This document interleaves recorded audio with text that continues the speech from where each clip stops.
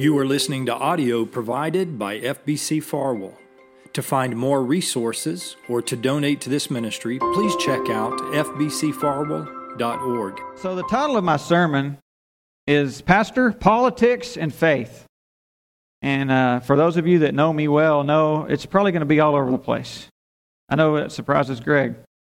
But I just wanted to kind of briefly touch on a few things. And it's just a crazy time in our world. But thank you all for being here. It's an honor. I've done a lot of weddings. I've done a lot of funerals. And actually some of my really good friends that are here today, I've done their wedding. Palm Springs and in this church. And thank you guys for being here. It means a lot to me. But I grew up in this church. I know this isn't the pulpit that's always been here. This is maybe like a wine rack or something right here. I don't know. I've always wondered, I don't know where you got that, Russ, but I'm pretty sure that's to hold wine. But anyway, the pulpit that was here forever that matches everything else stays back there. And Russ he's just too, just doesn't like that old school pulpit, I guess. So he went with the table. But I'm excited. And about a couple months ago, Russ told us that he was going to take a little time off, and he asked us in a deacons meeting who wanted to preach. And we're all just sitting there like, nobody volunteered. And I immediately felt God like kind of poking me in the side. And then like a couple of weeks later, he texted me, and he said, I really think you should preach while I'm gone. And so here we are. And I agreed. So I'd like to spend a little time on three different topics. First of all, I'd like to spend some time talking about our pastor and how much he pours into this church. Second, I'd like to briefly talk about politics and how we should not put too much faith in political leaders. And lastly, and most importantly, I'd like to talk about faith and how faith is the backbone of Christianity. I'm not a great biblical scholar. I didn't go to seminary. I've been in Stan's Sunday school class for 45 years, so I'm close. But Stan has been an awesome man of God to me, and I appreciate. He's really has been my Sunday school teacher off and on for 45 years. So I appreciate you, Stan, as well. But I am excited to share my heart, and I'd like for us to try to learn from God's Word at the same time. So we're so blessed to be in this church. I don't think we have any idea. Many of us have been going here our entire lives. FBC Farwell has been a blessing in this community for 70 plus years now. And we remain active in sharing God's Word with people of all ages, especially the children in this community. And I just think that's so important. And I commend you all that pour your heart and soul into that. So many of you are up here. I need to be better about that. But so many of you are up here on Wednesday nights just pouring into these kids. And that's so important. And that's our strongest aspect of this church is our people. We have the best church body around. And with that body comes, and I truly mean this, one of the best pastors around. So 9.5 years ago, Russ and Kim came in view of a call to us. Now, who can even fathom that it's been 9.5 years since Russ and Kim came? That's crazy to me. But it has. They stayed with us that weekend. We just built our house. That's one reason I know that's right. But he was nervous. He had to meet with the deacons, and he had been here. I think he was our youth pastor for about 3 or 4 years, and then God called him to be the youth pastor in Hamlin, and then we had called him to be the pastor here. So he had to meet. He was familiar with people, but he had to meet with the deacons and do all the things you have to do as you come in view of a call. And so he studied so hard that weekend, that night. I remember he was up at 4 in the morning studying. and doing all these. He was just so nervous and preparing so hard for his 7-minute speech, his 7-minute sermon. And we still joke about it today. 7 minutes. And boy, has he changed. 7 minutes is... That's his introduction. Now, that's for you, Russ. So that day, if it had been 7 minutes or 70 minutes or 700 minutes, Russ was called to this church. And we witnessed the heart of a brand new pastor. This is his first pastorate. He'd been a youth pastor, but he'd never been a senior pastor. And we unanimously voted to ask him to be our senior pastor.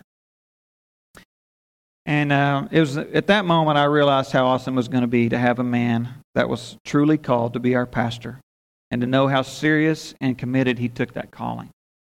You know, our church had been through a few things, and we had an intentional interim with Brother Dell.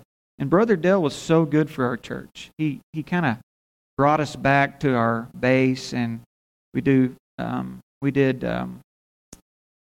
studies on like our own selves, and we did all these different things. Russ, he was here for maybe a year and a half or so, but he really helped us out.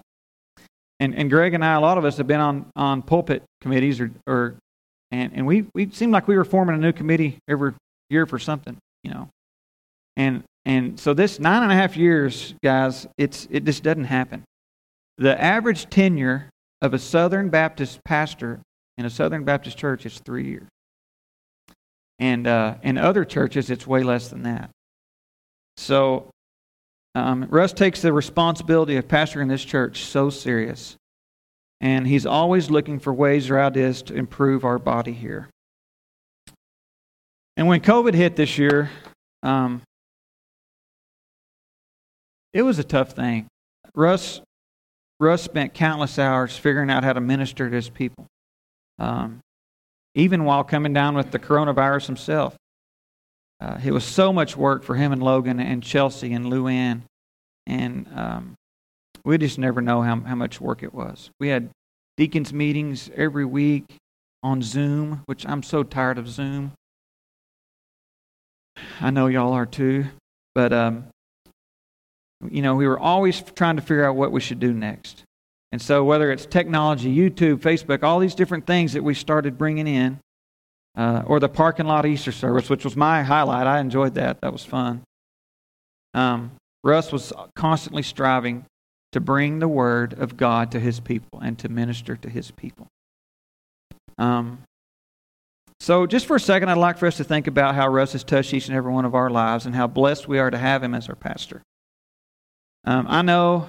And we have a great crowd today for being for knowing the pastor's gone, for one, and knowing that I was going to be here preaching, for two. Thank you for being here. And I feel like we have a great crowd today, and we have quite a few gone. So I commend you for being here. Our church attendance had been down. It was down for a while, and it was the strangest thing, guys. We would have service up here. And we would put like cutouts like they're doing in the baseball games now. We had Erica and Ainsley and Carson, and we had JB, I believe. We had different people, and we would try to put them where they normally sit. And so that was just strange in itself. And it's strange singing to the camera, doing that. But we got through it. And so anyway, I know our attendance has been down. Our attendance in Sunday school has been really down. And, I feel like we should try to be there. Russ never seems to complain, but I know it bothers him, and he takes our low numbers in Sunday school personal. I'm proud to be a member of this church, and there's not a greater church. And I do believe we handled this mess with COVID as good as we possibly could have.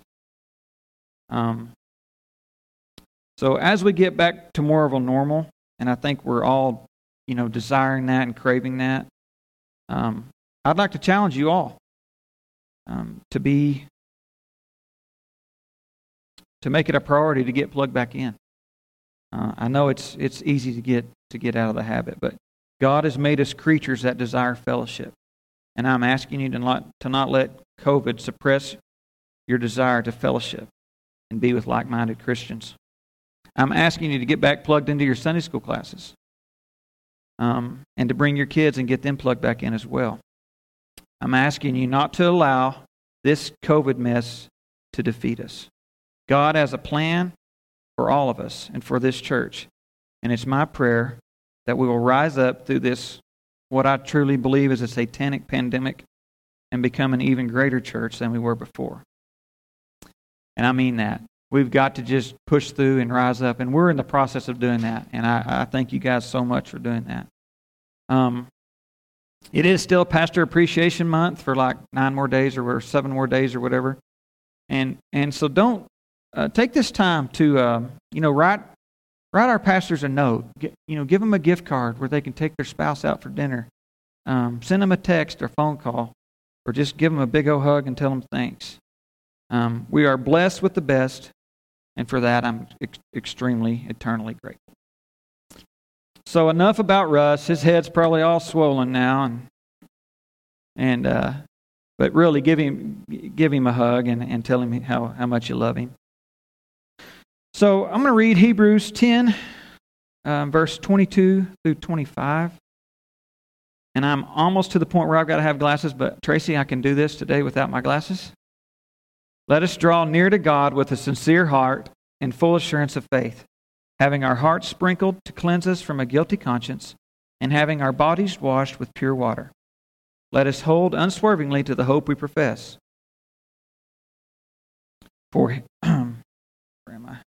he who promised is faithful. And let us consider how we may spur one another on toward love and good deeds. Let us not give up meeting together, as some are in the habit of doing, but let us encourage one another, and all the more as you see the day approaching. All right. So, as I began to pray and think about this message and where God would desire for us to go today, I came upon this passage in Hebrews. It says we're commanded to go to the Scriptures and search out what God would have to say to us. And I was immediately just in awe. This passage in Hebrews, it briefly touches on many of the topics I feel God has been working on in my life and are extremely relevant at this truly historic time. So there's no mistaking this year may have been one of the craziest years in history. Coronavirus, it's an election year, probably the craziest polarizing election we've ever seen. A drought. We haven't had a good rain in forever. Low commodity prices. It's been a very tough year for all of us. We all know people that have lost from the virus, and it's just been hard. Everything these days is just so polarizing. With the advancement of social media, it seems as if everyone has a platform or is an expert on something. We take in so much information with all these different platforms. Some are great. There's some great podcasts. My wife, sometimes she'll say, "You want to listen to this?" "Yes, honey, I do. That sounds great." There's some great things out there. Some of them are not so great. And there's a lot of both that we have to try to figure. There's good in everything if we can just figure that out. We can't trust the media about anything, whether it's coronavirus or politics or whatever it is. Many of us are struggling to know what's actually true. So, we're 9 days from what many people say is the most important election of our lifetimes. And everyone knows where I stand on politics, specifically presidential politics. If you're friends with me on Facebook or on anything, it's fairly obvious. But I started to think about our president and why I support him. And I was immediately convicted.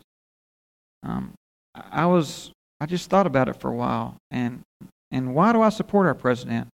And then I was convicted that I hadn't really spent a lot of time in the Word searching out why specifically I support our president.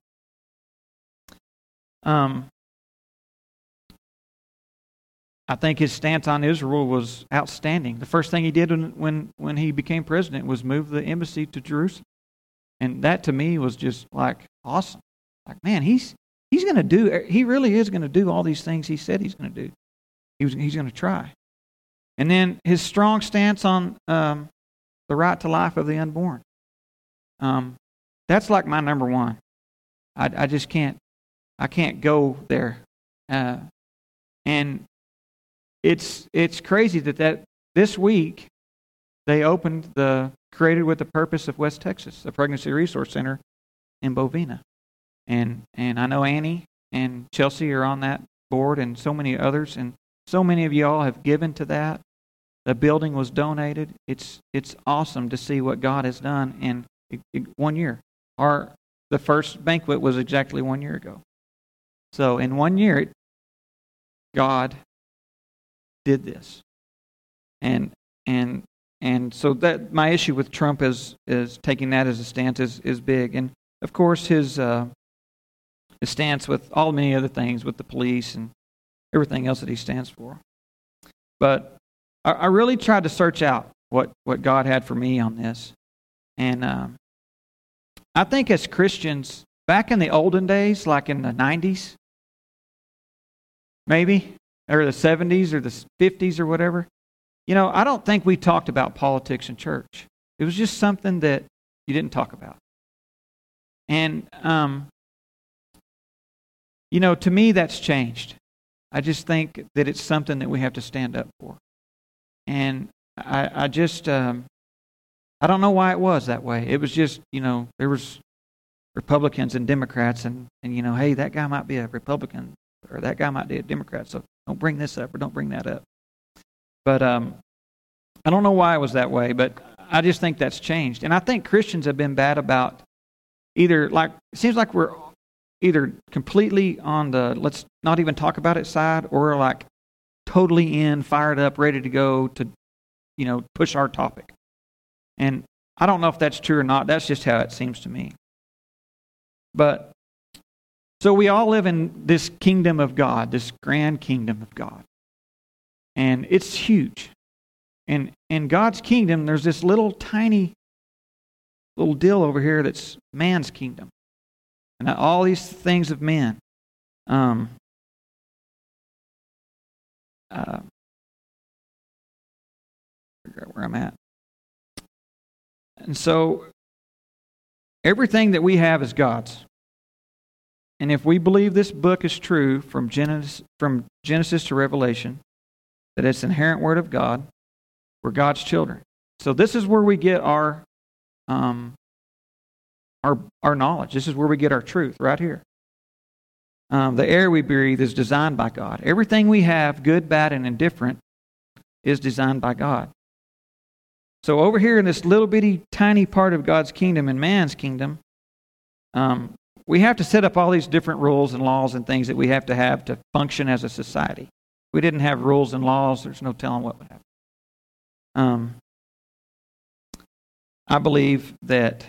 I think that Jesus cares about our lives. He wants us to be happy. He wants us to prosper.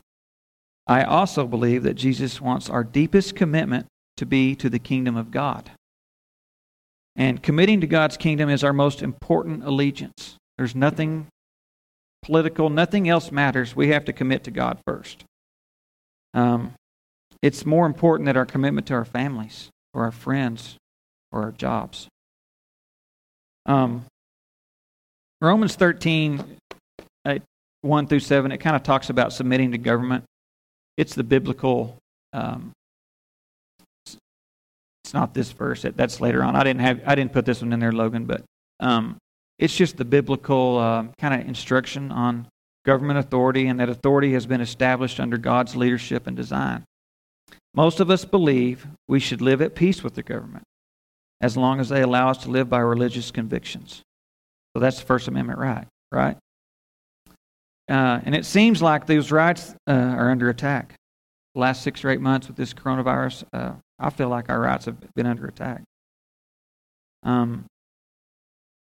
Anyway, we can get off on that topic, and I could talk forever on that, but we're going to get back to presidential politics.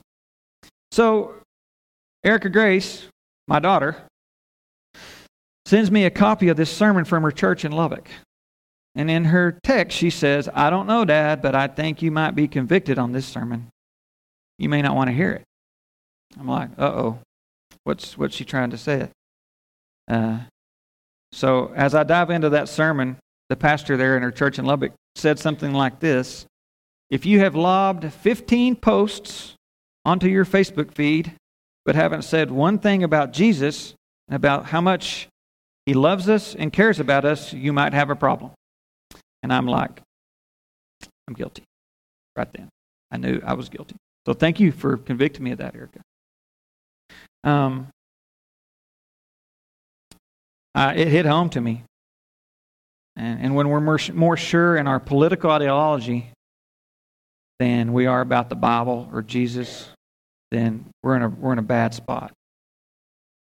At the end of the day, we can't place our hope in a candidate or a political party. We have to put our hope in Jesus. Now, I don't think it's wrong to get involved in politics. In fact, I don't think it's ever been more important. One of my good friends back there, Aaron DeHaan, he's pushing for the weatherman, the Republican weatherman in Albuquerque, and he is pushing him hard. And I'm proud of you for doing that. So it's not wrong to get involved in politics. I'm praying hard for our president. I really am. I think all of us are. If we're not, we've got to reassess our lives. To me, it's never been more evident on who we should support as a candidate. Should we win, we should show people that may not have our same beliefs, or more importantly, that are non-Christians, that God is still alive and relevant. And that's my prayer. I pray that they say, man, these Christians, they have something. And I pray that they search out for that if Trump was to win. If we lose, I'm not saying we're going to lose, but it's my prayer that if we go through a time of cleansing, and that we would reevaluate our lives, and we put God back in the forefront, and truly search out His desires for ourselves and for our country. Politics is extremely important, but it's a terrible place to place your faith and hope. It's a terrible Savior. And only that's Jesus. We know that. So there's my political rant. And pray. It's not 9 days until the election. And I truly think as Christians we have a responsibility to pray for our election. Both federal and state, everything. The last thing I'd like to talk about is faith. And how my faith has been tested so much, over the last year. I feel like my faith has been tested a lot, but I feel like I've never been stronger in my faith. So many of you know that my dad had a terrible stroke. And it was exactly 1 year ago today, last night. And so that's one reason I'm here today. He had a routine angiogram. Everything went great. He came home the next day, was doing great. And he had a little thing on his leg where they went in and did the angiogram. And my mom called me. She said, hey, can you come look at your dad? And so I looked at it, and it looked kind of weird. So I said, well, let me just run you back to Lubbock. And it was one of those, it was when the electricity was out, we had snow, and I drove like 80 to Lubbock through the snow, which most of you know that I enjoyed that. But anyway, as we're sitting there in the waiting room, he started to slur. And I could tell something was bad wrong. And we were in the heart hospital in the waiting room. We couldn't have been in a better place. And they immediately took him back and started working on him. And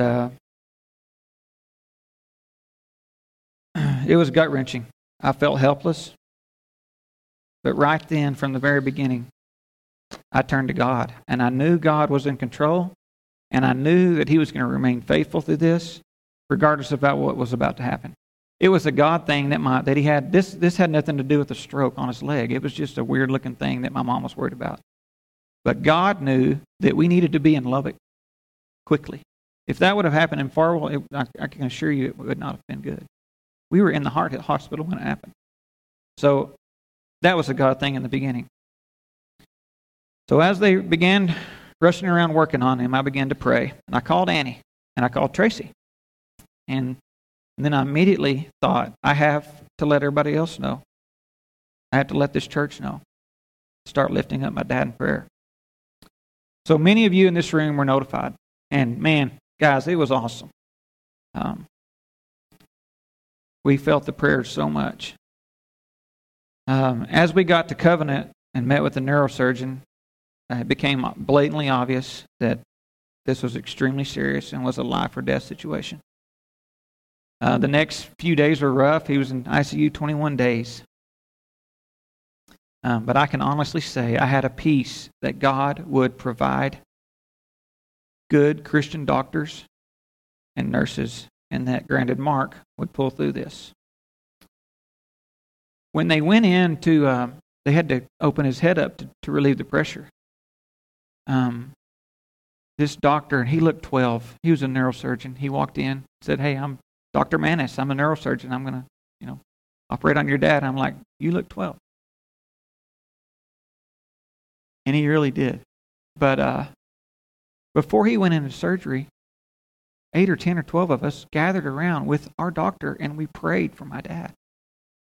And that's the kind of country that we live in. That's a powerful, powerful thing.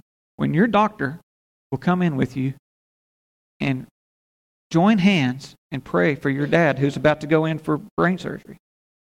So I felt good about it. I really did, as good as I possibly could. But anyway, over the next few weeks and months, I can't tell you, and so many of you were there, came to the hospital, how much the visits and the texts and the calls meant. And to me, that right there is why this church and this community are so awesome. I mean, there would be times there'd be 20 or 30 people in that waiting room waiting to see my dad or just to give us encouragement. And so from the bottom of my heart, I'd like to thank you for that. Romans 5, verses 1 through 5 says, "Therefore, since we have been justified through faith, we have peace with God through our Lord Jesus Christ, through whom we have gained access by faith into His grace, in which we now stand. And we rejoice in the hope of the glory of God. Not only so, but we also rejoice in our sufferings, because we know that suffering produces perseverance, perseverance, character, and character, hope. And hope does not disappoint us, because God has poured out His love into our hearts by the Holy Spirit, whom He has given us." So, back in the biblical times when this was written, I think suffering was the rule rather than the exception. The Bible talks about suffering, and there was tons of hard times, of course, through the Bible. But here Paul lays it out for us. He says here in Romans that in the future we will become, but until then we must overcome. And I thought that was a pretty powerful statement. God tells us that we will experience difficulties, and that these difficulties will help us grow stronger as Christians. This applies to all of us. We've all gone through things. We've all gone through strokes, whatever. And so it's not just me. It's all of us. We've all dealt with so many different things. We've all been through trials in our lives. And as we continue to grow older, I think they'll get more prevalent and they'll continue. The Bible is very clear on that. But we're to rejoice in suffering, not because we like it, not because we like pain or deny its tragedy, but because we know God is using a bad situation to build our character. It says it right there. We're going to suffer. And through that, God's going to give us perseverance and character and hope. And He's going to deepen our trust in Him, in God. And He's going to give us a greater confidence about the future. And I think as we grow older, we start understanding that. I think when we're younger, we're so sad when there's a death or whatever. But as we get older, we realize that person is in heaven. And we've had so many great men and women in this church that you're sad when they've died. But man, what they're getting to experience now, it's just amazing. So 1 Corinthians 13:13 is the love chapter. A lot of weddings, I use that verse, but faith, hope, and love. So faith is the backbone to Christianity, right? So when we're little kids, someone tells us that there was this guy that comes down on the earth, that God sent down on the earth for 30-something years, and he was crucified and died for our sins, and he rose 3 days later. And so you're like, really? So that's the backbone of Christianity. That's where it all starts. We have to believe that to go on at all. That's the first thing we have to believe. And then we have hope.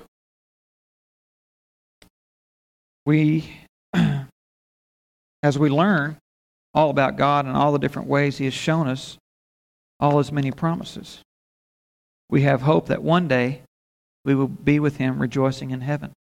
And that's one of the things that Stan has stressed to all of us over the years. He's so good about that. And to look forward to heaven and to work hard here. We don't do it for good works. We do it for what we're going to receive later on once we're in heaven. And then lastly, we have love. And it's love that fills our lives and gives us the desire to go out and share God with others and minister to them. And so that's really what God wants. He wants us to first have faith, understand why everything is the way it is, and then we have hope and assurance that everything that He says is true. And then we're supposed to love each other, love, and go out and spread that love with everyone.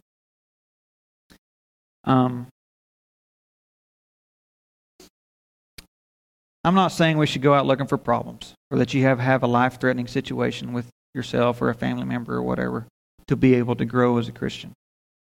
What I'm saying is we must use a situation like my dad's stroke to grow in our faith. And we must use a bad situation for the good of God's kingdom.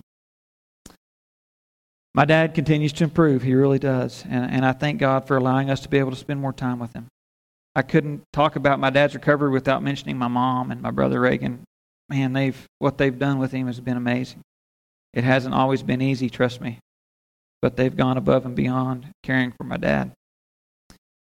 And for that, I'll be eternally grateful. And I think I've learned more from my dad over the last year than I had the previous 44. He's a tough sucker. And he has that desire to get better. And that same desire that he has to want to get better, he truly does. We should have that same desire to grow in our faith, in our knowledge, in everything that we have. So I would like to challenge you all to strive to grow in your faith. I would like to challenge you all to search out all of God's many promises and hope that He gives us about spending an eternity with Him in heaven. I would like to challenge each and every one of you to seek out God's love for you and in turn search out others and show them that same love that God has shown us. In these tumultuous times, we only have one hope. And it's not in our pastor, as awesome as he is. And it's not in our president, as crazy as he is. And it's not even in my dad, who I love and who has taught me so much in this year.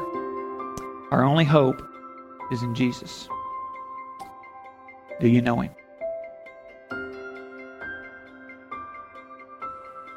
Thank you for joining us for worship at FBC Farwell. If you made a decision for Christ, please let us know by contacting Pastor Russ at russ@fbcfarwell.org. We would love to connect with you and walk alongside you in your faith journey. We have some great resources to send you that will help you grow in your faith. As we close, I want to say thank you for listening today. If God leads you to give to the ministry of FBC Farwell, you can text FBC Farwell to the number 77977. Thank you for your generosity.